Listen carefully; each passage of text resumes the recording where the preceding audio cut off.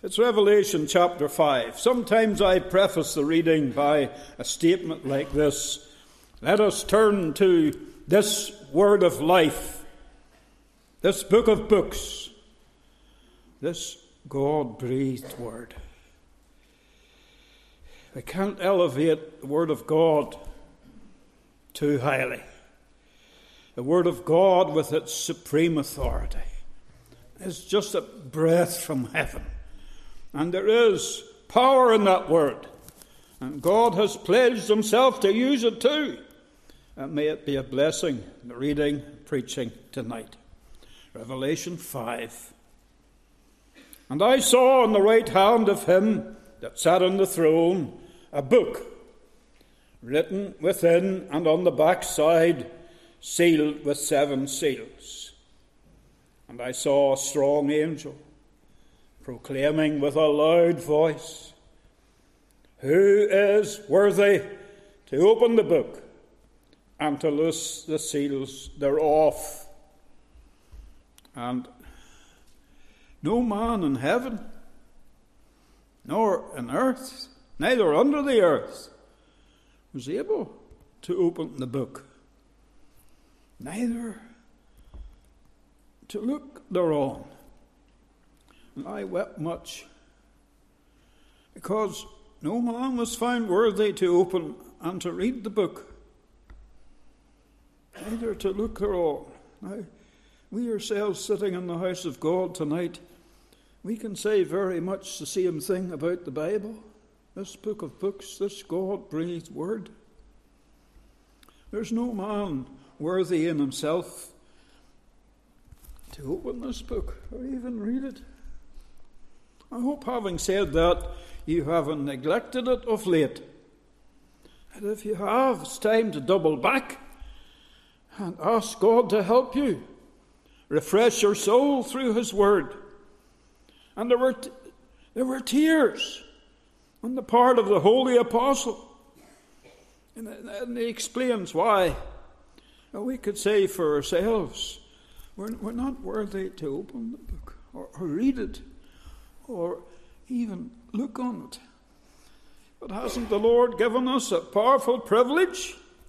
Thank God for verse 4 and for that application of it. It just means that while you listen to the message and take that message home with you, you have this little extra detail to think about as well. You say, "Thank you, Lord, give me tears even when I open the book." That would be appropriate, you see. Verse 5, "And one of the elders saith unto me, Weep not.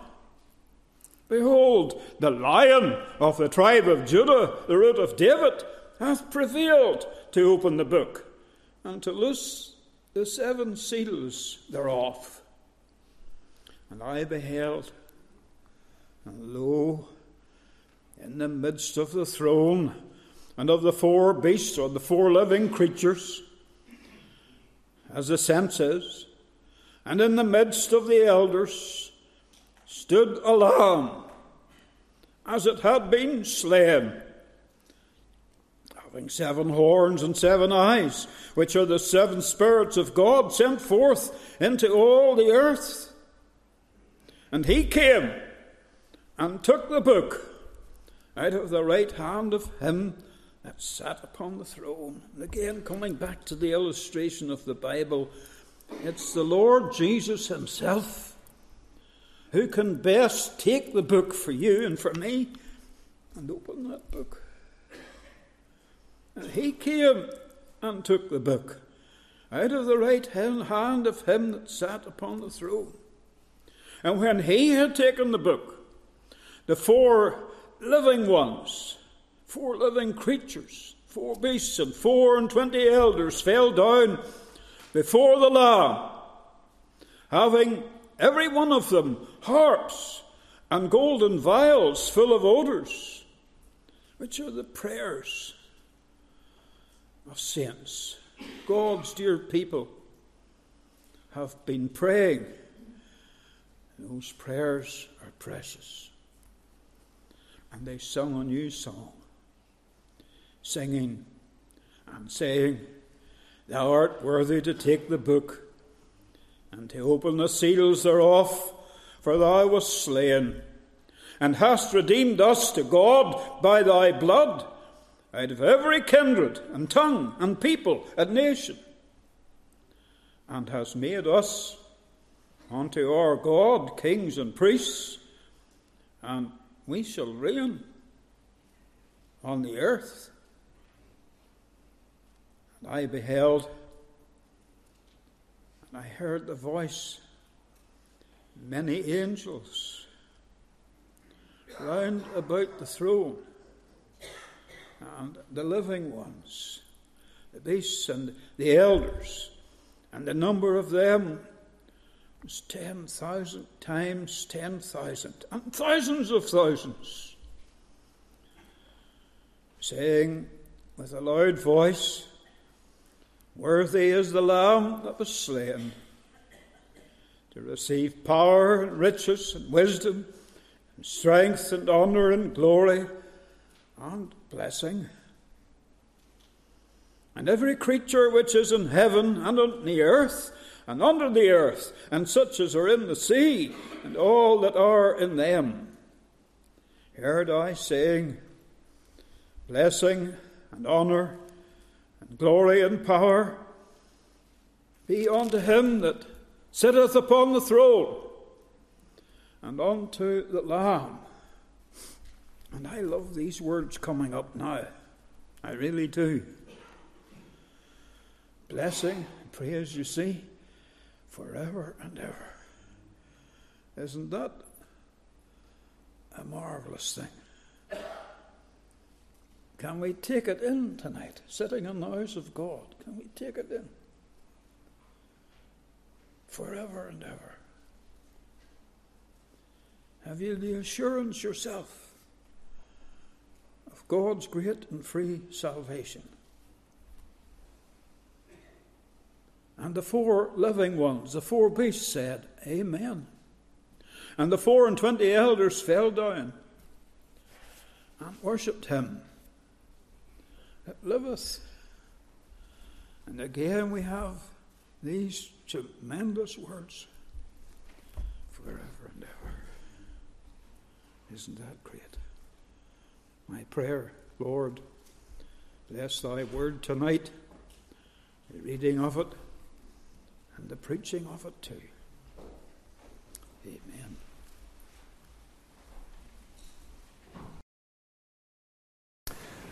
Let's take our Bibles and we'll open them together again. Revelation chapter 5, along with some other portions of God's Word in this book. And we'll just pray together. Let's seek the Lord. We're thinking again about the subject of heaven, as we have been doing over the last 3 Lord's Day evenings. This is our 4th study in the great subject of our home in heaven.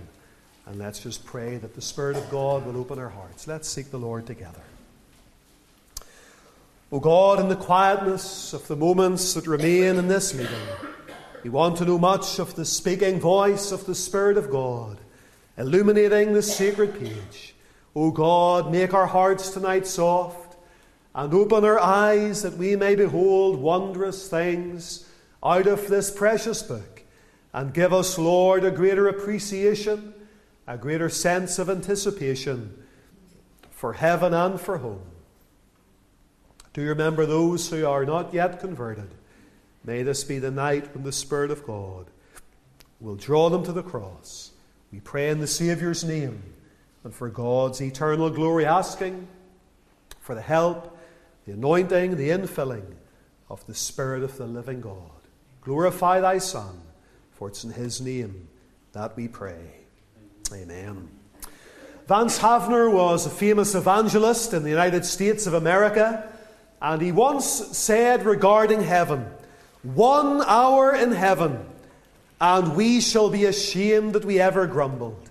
1 hour in heaven, and we will be ashamed that we ever grumbled on earth. What a place heaven is, according to the Word of God. And whenever we stand from eternity's perspective, and those of us that are saved, and we stand with our feet within the walls of the New Jerusalem, in the immediate presence of our God and our Saviour, we will look back in this world and we will testify that yes, with the Apostle Paul, our light affliction was but for a moment, but it worked for us a far more exceeding weight of glory. And it's vital tonight, absolutely critical, that everybody in this meeting house tonight, and everybody that's joining us online and watching maybe from the comfort of your own home, is absolutely sure and absolutely certain that you're on the road that leads to heaven. We have been asking and answering some great questions about heaven. Who goes to heaven? Those who are redeemed by the blood of the Lamb, those who are wedded as the bride of the Lamb, and those whose names are written in the book of the Lamb, the inhabitants of heaven. And then we began to think as well about the architecture of heaven. What will heaven be like? And we consider that the Word of God says there will be a new heaven and a new earth. Heaven is described as a kingdom, a country, and a city. And we thought about some of the details concerning heaven. And then last Lord's Day evening we asked another question. What will be in heaven? And we considered for a few moments the attractiveness of heaven. Last Lord's Day we looked at that question from a negative aspect, and we thought about many of the things that won't be in heaven. According to Revelation 21 and 22, no more sea, no more tears, no more death, no more sorrow, no more crying, no more pain, no temple, no sun, no moon, no night, no defilement, nothing that works in abomination or makes a lie, and no more curse. And we're going to look tonight at the flip side of that, what will be in heaven, and we're thinking tonight about things that positively will be in heaven. Now, the Word of God, I have to be honest, maybe doesn't teach us all the things that we desire to know in this regard. The Apostle Paul said that the eye hath not seen, neither hath the ear heard, neither has it entered into the heart of man the things that God has prepared for them that love Him. And so there are many, many things and experiences that we will enjoy in heaven, and yet the Word of God doesn't shed light on those things. And there are many things that we will enjoy in heaven that will not even begin to compare with the best things that we have enjoyed on life on this earth. And yet the Word of God does shed light about some of the things that will be in heaven. And I want to speak tonight very simply about some of those things. We've looked at some of them, of course, already. We've thought about the great city and the walls of the city and the foundation of the walls and the gates within the walls and the streets in the city, and the throne and the river, and something of the sea of crystal before the throne.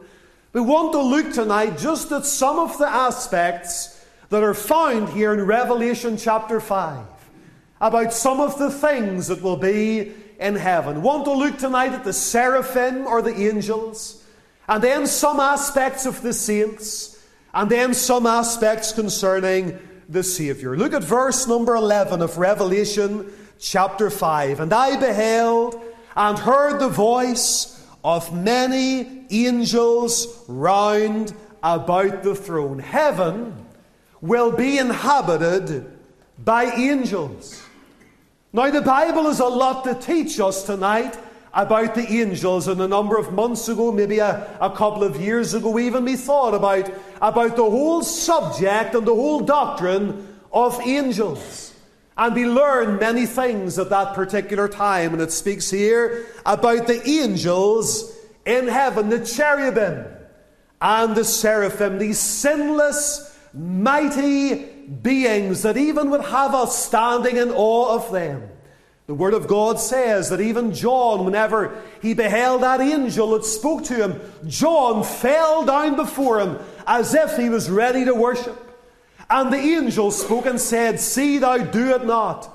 Worship God. We're only to worship God. But if we were to see even one angel tonight as they are revealed in heaven, we would stand in awe of these remarkable beings. The Bible calls them cherubim. It also calls them the seraphim. And we need to remind ourselves tonight that angels are very real. The Word of God says that He has given His angels charge over us to keep us in all of our ways. And even whenever we meet together publicly, there is a very real sense in which the angels of God watch on and look on with amazement as the redeemed of the Lord meet together and worship the Lord in meetings like this. You can read about that in 1 Corinthians chapter 11, about the angels watching on in public worship. And of course, the Ark of the Covenant was covered with a golden mercy seat. And in that mercy seat, you had the images of two cherubim facing each other, but looking down towards the blood. And Peter, the Apostle Peter, speaks about the gospel sent down from heaven, which things the angels desire to look into. So angels have a great interest in the saints of God. And the saints of God, in turn, should have a great interest in the angels of God as well. You'll notice here in Revelation 5, verse number 11, there's an indication regarding their position in heaven. I beheld and heard the voice of many angels round about the throne. The throne in which our Lord Jesus Christ resides on is central in glory. Central to the kingdom of heaven is the throne. Central to the celestial city is the throne. Central to the new heavens and the new earth is the great throne of God. And the angels here are gathered together around that throne, looking on in wonder, love and praise and worship, because they recognize that the throne is central, and they themselves are subservient to that throne. Do you remember the Lord taught us to pray on the Sermon on the Mount? Our Father which art in heaven, hallowed be thy name. Thy kingdom come, thy will be done on earth as it is in heaven. And in the kingdom of heaven, the angels of the Lord are serving Him and are subservient to Him, and they stand before Him in awe and in reverence. This verse, I believe, also makes mention, perhaps we could say, of the song of the angels. Now, some people have tried to say that there's no reference in the Word of God as to angels singing. Some of our hymns might speak about the song of the angels, and sometimes we take it for granted that whenever the multitude of the heavenly hosts came and they announced the Saviour's birth, Gabriel announced the Saviour's birth, and then there appeared with the angel the multitude of the heavenly host praising God and saying, "Glory to God in the highest, on earth peace, goodwill toward men."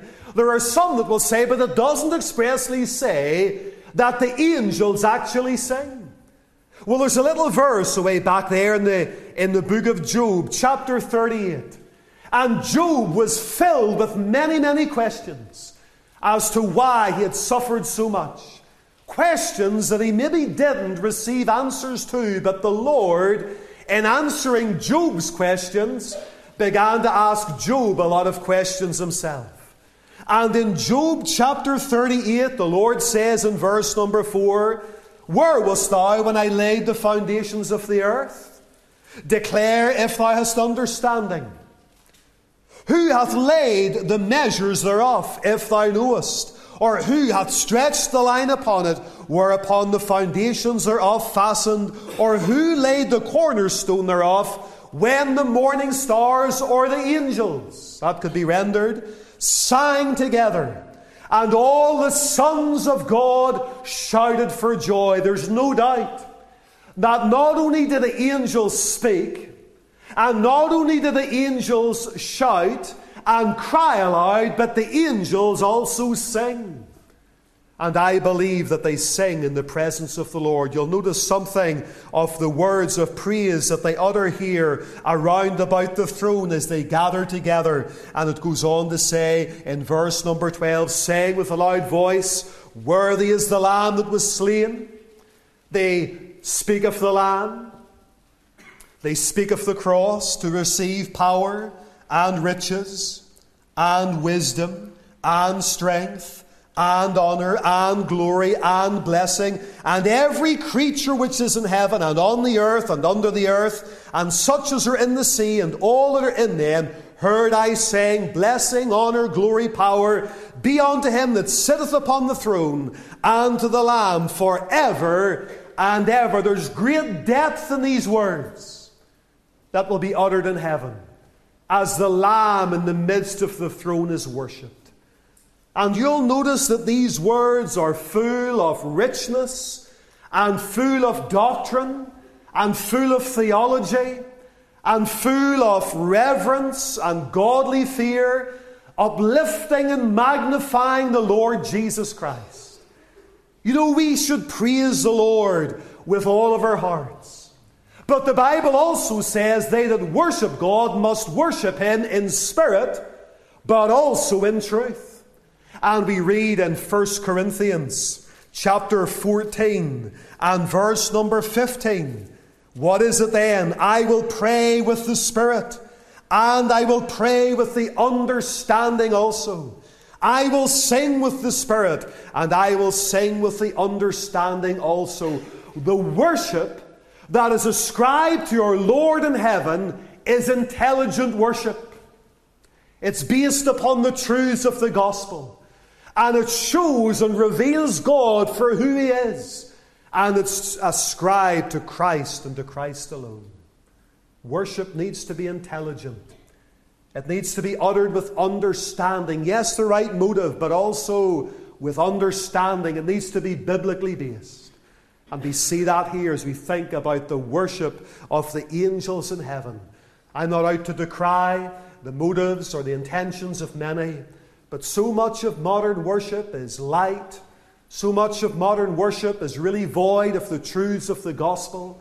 So much of it is sentimental and simply repetitive and set to music and goes on and on and on, and very often is void of real understanding of the doctrines of the Word of God. Notice as well, verse 11, their number. It speaks of the number of the angels. The number of them was 10,000. Times 10,000 and thousands of thousands. And what we're really being told here is that there is an innumerable company of angels, just as it is with the redeemed, a great multitude that no man can number.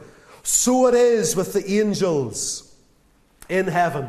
The book of Hebrews 12 and 22 says, Ye are come unto the Mount Zion, and unto the city of the living God, the heavenly Jerusalem, and to an innumerable company of angels. And whenever we consider that, it reminds us of the size of this great city, and the size of that great country, and the size of that great kingdom, and the size of the new heavens and the new earth. What must it be like to see not only one angel, but an innumerable company of angels, cherubim and seraphim, round about the throne. And we're told in the Gospel of Matthew 25 and 31 that whenever Christ comes back again, he's coming with all of his holy angels. It's going to be a remarkable thing whenever the Saviour comes back again. And we could consider as well here their very obvious reverence. They're gathered round about the throne. And they're singing this great song, and they're praising the Lord. And we see a little window on that in Isaiah chapter 6. The prophet says, in the year that King Uzziah died, I saw the Lord high and lifted up, and his train filled the temple. And as he looked on, the temple became filled with smoke. But around about the throne of the Lord, he saw the seraphim, and they had got wings. 6 wings, as a matter of fact. With 2 of the wings they flew. With 2 of their wings they covered their feet. And with 2 of their wings the very seraphim veiled their faces before the Lord. It shows us their reverence and their awe and even their fear as they stood in the presence of the Lord. And that brought conviction to Isaiah's heart. Whenever he saw it all, he fell on his face and said, Lord, woe is me, for I am undone. I am a man of unclean lips. And the Lord came and touched him and purged his lips and said, who shall I send, and who will go for us? And Isaiah said, here am I, send me. You see, if we really saw the Lord as he is, we too would confess our need for cleansing. And we would also consecrate our lives completely and fully and finally to him. I wonder, has there been a time in your life whenever you saw something of the majesty and the holiness and the glory of God, and you've recognized, I need to be forgiven, I need to be cleansed and purged, and you've given God your heart and your life completely? The seraphim. You'll notice also something of the saints. The book of the Revelation has much focus on the saints in heaven. That is to say, not those who have been canonized or eulogized by a church or a denomination, but those who have been redeemed, those who have been brought to Christ, those who have been born again, those who have trusted Christ and Christ alone as Saviour. And in Revelation 5 verse 9, there's mention there of the redemption of the saints. They sung a new song, saying, Thou art worthy to take the book and to open the seals thereof, for thou wast slain, and hast redeemed us to God by thy blood, out of every kindred and tongue and people and nation. Great multitude again that no man can number. And every single one of them, out of every tribe, kindred and nation, can testify to a time in their life whenever they realized that the Son of God loved them and gave himself for them. And they came and they were converted. And they were redeemed by the blood of the Lord Jesus Christ. The only people who will find themselves from this earth and one day in glory are those who have been redeemed. Those for whom the blood of Jesus Christ has been shed. 1 Peter 1 says, we're not redeemed with corruptible things, such as silver and gold, received from your vain conversation or tradition of your fathers, but we are redeemed by precious blood. The blood of Christ is of a lamb without blemish and without spot. I wonder tonight, have you ever been redeemed? The cost of our redemption was the highest cost that heaven could afford. The blood of the Son of God himself. What does it mean to be redeemed? It means to be brought back. It means to be purchased. Sid Murray was an old Elam pastor. Some of you maybe sat in meetings that he conducted over the years. I'm not sure if he's still alive or not. But Sid and Lily Murray, they were a godly couple. And he had a remarkable conversion experience from a life of gambling and drunkenness and paramilitarism and all that goes along with that. And he was wonderfully converted. And he often talked about, in his younger days, he would take maybe a watch or a wedding ring or a piece of expensive jewellery. And in order to gamble and in order to drink, he would take it off to the pawn shop and he would sell it to the pawnbroker. And then later on, if he came into a little bit of money, he would go back, and if it was still there, he would redeem it, he would buy it back.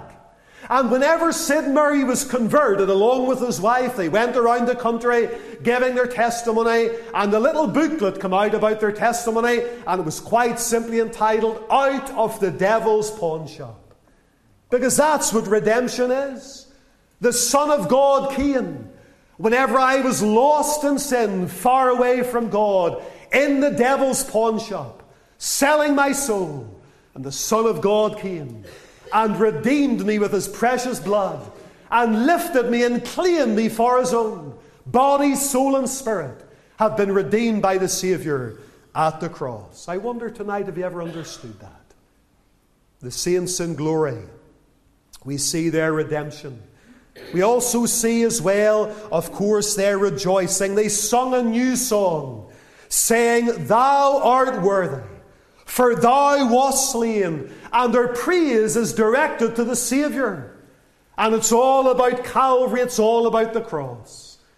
All eternity, The saints of God will be praising Him and worshipping Him. If you go over there to Revelation chapter 7 and verse number 9, John says again, "After this I beheld, and lo, a great multitude, which no man could number, of all nations and kindred and people and tongues, stood before the throne and before the Lamb, clothed with white robes and palms in their hands, and cried with a loud voice, saying, Salvation to our God, which sitteth upon the throne, and unto the Lamb." They've got palm branches in their hands. We have noted that there certainly is a tree of life in heaven. I believe heaven will be like the Eden of God, and there will be much life in it. And here they have palm branches in their hands. Now, what's the significance in Scripture of the palm branches in their hands? Palm branches are symbols of victory and of rejoicing. Back there in the Old Testament economy, in the book of Leviticus, chapter 23, you're introduced to what is called the Feast of the Tabernacles. There were many feasts that the children of Israel kept on their wilderness journeys, and then whenever they settled in the land of promise. Maybe the most well-known one is the Feast of the Passover, that looked back to their redemption through the blood of the Lamb. But then there was also the Feast of the Tabernacles, and that looked forward to a time whenever they would rest from their journeyings and wanderings in the wilderness, and they would enter into the land of promise, enter into the place of rest. And we're told in Leviticus 23 and verse number 40 that ye shall take you on the first day the boughs of goodly trees, branches of palm trees, and ye shall rejoice before the Lord your God 7 days. And whenever the Israelites returned from their captivity under Ezra and Nehemiah was building the walls of Jerusalem again, we read about them keeping that great feast of the tabernacles, and they took palm branches, Nehemiah 8 and verse number 15, and it says at the end of verse 17, there was great gladness. Heaven is a place of rejoicing. Heaven is a place of singing. Heaven is a place of great gladness. And whenever the Son of God Himself was going into Jerusalem for the last time before going to the cross, they took palm branches and they cried out, Hosanna to the Son of David. They were praising and worshipping the Lord. There's going to be great gladness and great rejoicing someday in heaven. And you know something we could do with a little bit more of that rejoicing and that gladness down here on earth below? W.P. Nicholson said lots of Christians nowadays have just enough religion to make them miserable. Do you ever hear that little chorus? Smile and give your face a rest. Dear friends, we should be filled with the joy of the Lord. The Bible says that God's salvation is joy unspeakable and full of glory. Romans talks about joy in the Holy Ghost. Let's not leave all our joy and rejoicing and singing and gladness until we get to heaven. Let's experience a little bit of heaven in our lives down here below, because the Lord has redeemed us. And the children of the Lord have a right to shout and to sing. But there's also the reward of the saints in heaven. The last chapter of the Bible, Revelation chapter 22 and verse number 12, we're introduced again to the words of the Son of God, who says, Behold, I come quickly. Amen. The word quickly there means suddenly.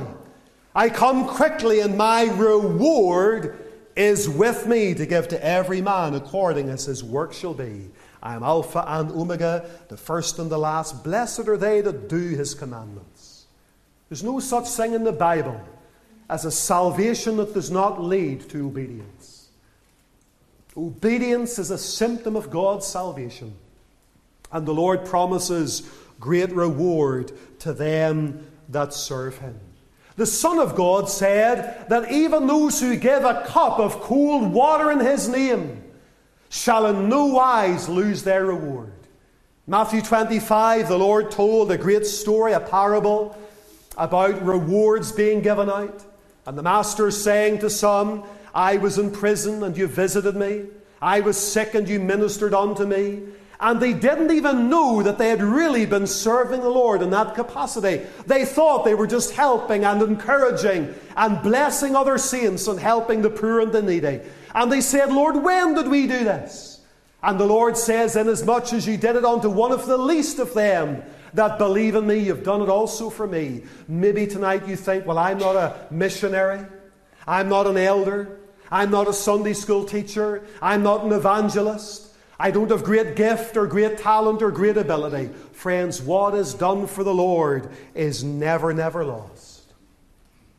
The least that's done, a cup of cold water, done and given for the Lord's glory and the Lord's name, with the right heart attitude, the Son of God says there's going to be a reward even for that. What a thing it must be to hear the well done of the Lord. The redemption of the saints, the rejoicing of the saints, the rewarding of the saints. Well, what about the recognition of the saints? This is a great question many people will have. Will we know one another in heaven? Well, there's no doubt that whenever we get to heaven, we will all be different. The Bible speaks about a resurrection day yet future.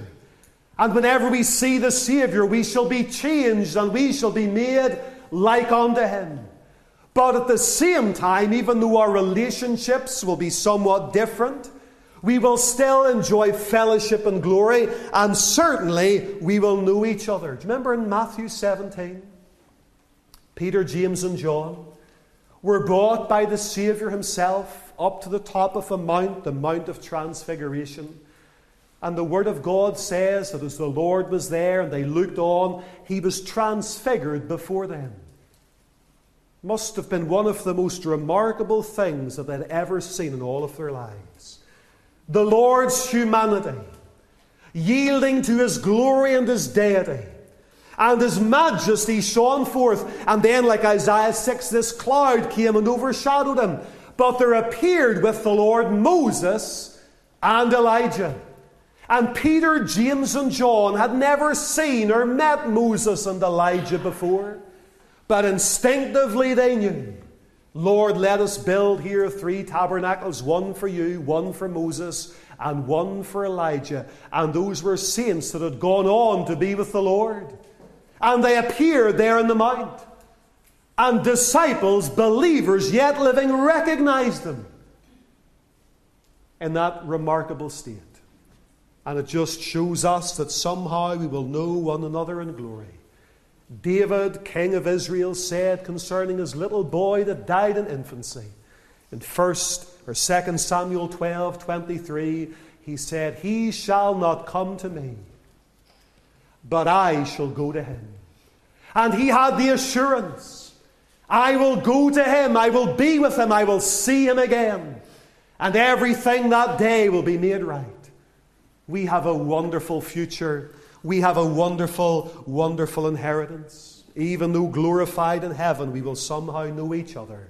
Some of you have heard the story about 2 old saints. They had been married for many years. They weren't as pretty or as good looking as they once were, and they were looking into each other's eyes. And she said, honey, do you think whenever we get to heaven that we'll know each other in heaven? And he says, well, sure, do we know each other down here? And she says, yes, we do. And he said, well, do you think we're going to be bigger Egypts up in heaven than we are down here? If we know each other here, certainly we will know each other in heaven. The Bible says, in heaven we will have perfect knowledge, according to 1 Corinthians 13:12. Then shall I know, even as I also am known. Perfect knowledge in heaven. The seraphim, the saints. But just in closing, what about the Saviour? Central in heaven will be the Saviour Himself. Revelation chapter 5 and verse number 6. And I beheld, lo, in the very midst of the throne and of the 4 beasts, and in the midst of the elders stood a lamb, as it had been slain. The lamb in the very midst of the city, in the very midst of the elders, in the very midst of the angels, in the very midst of the 4 living ones, in the very midst of the throne, the preeminent one in glory, the Lord Jesus Christ Himself. And all through His earthly ministry, you see that typified and foreshadowed. boy of 12 years of age, he was sitting in the midst of the doctors of the law, in the midst of the temple. Even whenever they crucified him, he was crucified in the midst. He's always central. And central in heaven, central in glory, will be our Lord Jesus Christ himself. Anne Ross Cousins, as she read the words of Samuel Rutherford's writings, she wrote that great hymn that we sang earlier. And she said in one of the verses, "The bride eyes not her garments, but her dear bridegroom's face. I will not gaze at glory, but on my King of grace. Not at the crown he giveth, but on his pierced hand. For the Lamb is all the glory in Emmanuel's land." Central to heaven will be our Lord and Saviour Jesus Christ himself. And Jesus Christ our Lord has got many titles in Scripture. He's called the Alpha and the Omega, the beginning and the end, the first and the last, the Rose of Sharon, the Lily of the Valleys, the Vine, the Door, the Way, the Truth, the Life, and so it goes on. Dozens and scores of names and titles are ascribed to him. But in Revelation there are three titles that stand out to the fore. Revelation 5 and verse number 5, or Revelation 5 and verse number 6 says that he is the Lamb. And all throughout the Scriptures, we recognize again and again and again the Lamb. And the Lamb is mentioned some 29 times in the book of the Revelation. He's the Lamb of God that taketh away the sin of the world. That little Passover lamb typified the Saviour. That little ram that was offered in the place of Isaac on Mount Moriah typified Christ. When Abel brought the firstlings of his flock, it pointed to the cross. Whenever God took coats of skins and clothed Adam and Eve, it pointed to the cross. And every time we break bread and we recognize something of the Saviour's shed blood and his body that was broken for us, it points us again to the cross. The person and work of the Saviour is ever central. And John said, "Behold, the Lamb of God." I wonder, have you ever done that? Has there been a time, friend, in your life whenever you've recognized the Son of God loved me and gave himself for me? He's the Lamb, but he's also described in chapter 5 and verse number 5 as being the Lion. He's the Lamb, slain from the foundation of the world, but he's also the Lion of the tribe of Judah. Judah was the kingly tribe. And way back there in Genesis 49, Jacob spoke about Judah, and he spoke about the lion that would come from the tribe of Judah. In the first book of the Bible, the book of beginnings, mention is made of the Lion of the tribe of Judah. And then in the last book of the Bible, we see the Lion of the tribe of Judah. And there's something inspiring of the image of a lion. The very image of a lion inspires awe and reverence. And there's a lion in heaven, the Lord Jesus Christ. He's the Lion. He's the Lamb. But he's also, of course, the Lord.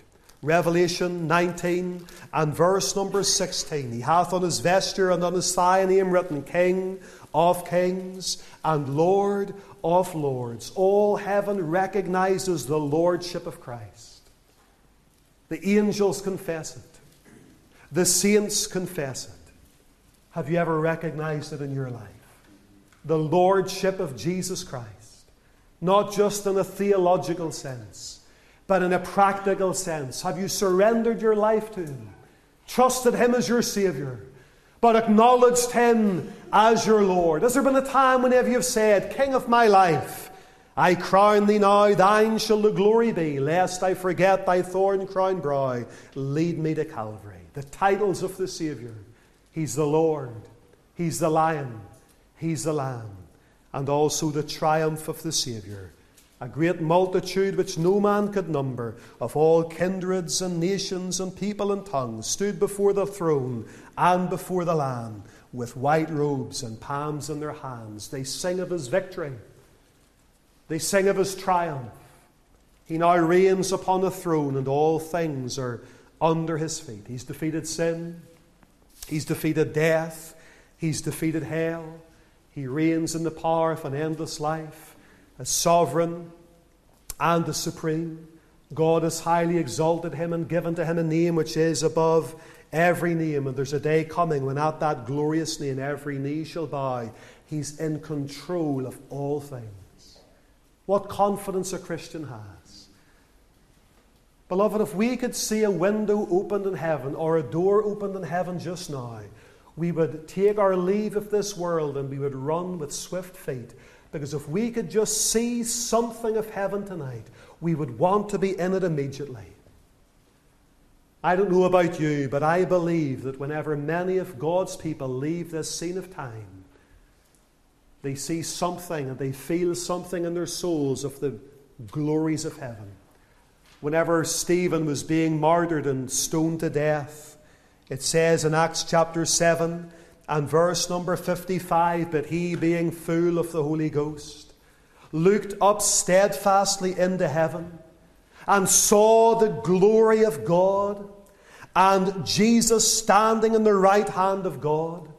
And despite all that was going around him, he somehow seemed to be translated, before he entered into heaven itself, translated to another world.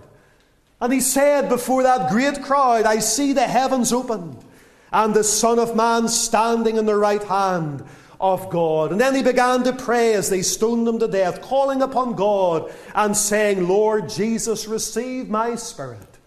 And he kneeled down and cried with a loud voice, 'Lord, lay not this sin to their charge.' And when he had said this, he, that is his body, fell asleep. But his soul was carried into glory itself. Just like Lazarus, the beggar died and was carried by the angels into Abram's bosom. Heaven will put to right all of the things that have been difficult on earth. Vance Havner again said, 1 hour in heaven, and we shall be ashamed that we ever grumbled. Famous story is told of a woman in America. She realized that she was being followed by a truck driver, and she got very afraid. The truck driver was following after her, street from street, and through lights and all sorts of things. She tried to lose him in the traffic, but she couldn't outrun him. Panic set in, her heart rate began to accelerate. At last she saw a service station and the light was on, and she turned her car into the service station and parked as close to the door as she could, and she jumped out of the car and she ran into the service scene screaming that she was being followed and chased by a truck driver, and she was afraid for her life. The truck driver pulled in behind her and he jumped out of the cab of his lorry. And rather than chasing the woman into the room there, he ran to the car that she had left and opened the door and reached into the back seat and pulled out a man that he had saw getting into the car who was going to attack her and maybe even rape her. All the while she was running from the wrong person. She was running from the one who wanted to save her. And maybe tonight you're exactly the same. There's a Savior. And tonight perhaps you're running from him. But he realizes the danger that you're in. But you don't respond to his pleadings. Maybe you're afraid to come to him. And yet he provides escape from defilement. Escape one day from despair, from discouragement, from depression, from death, from despair, and from damnation.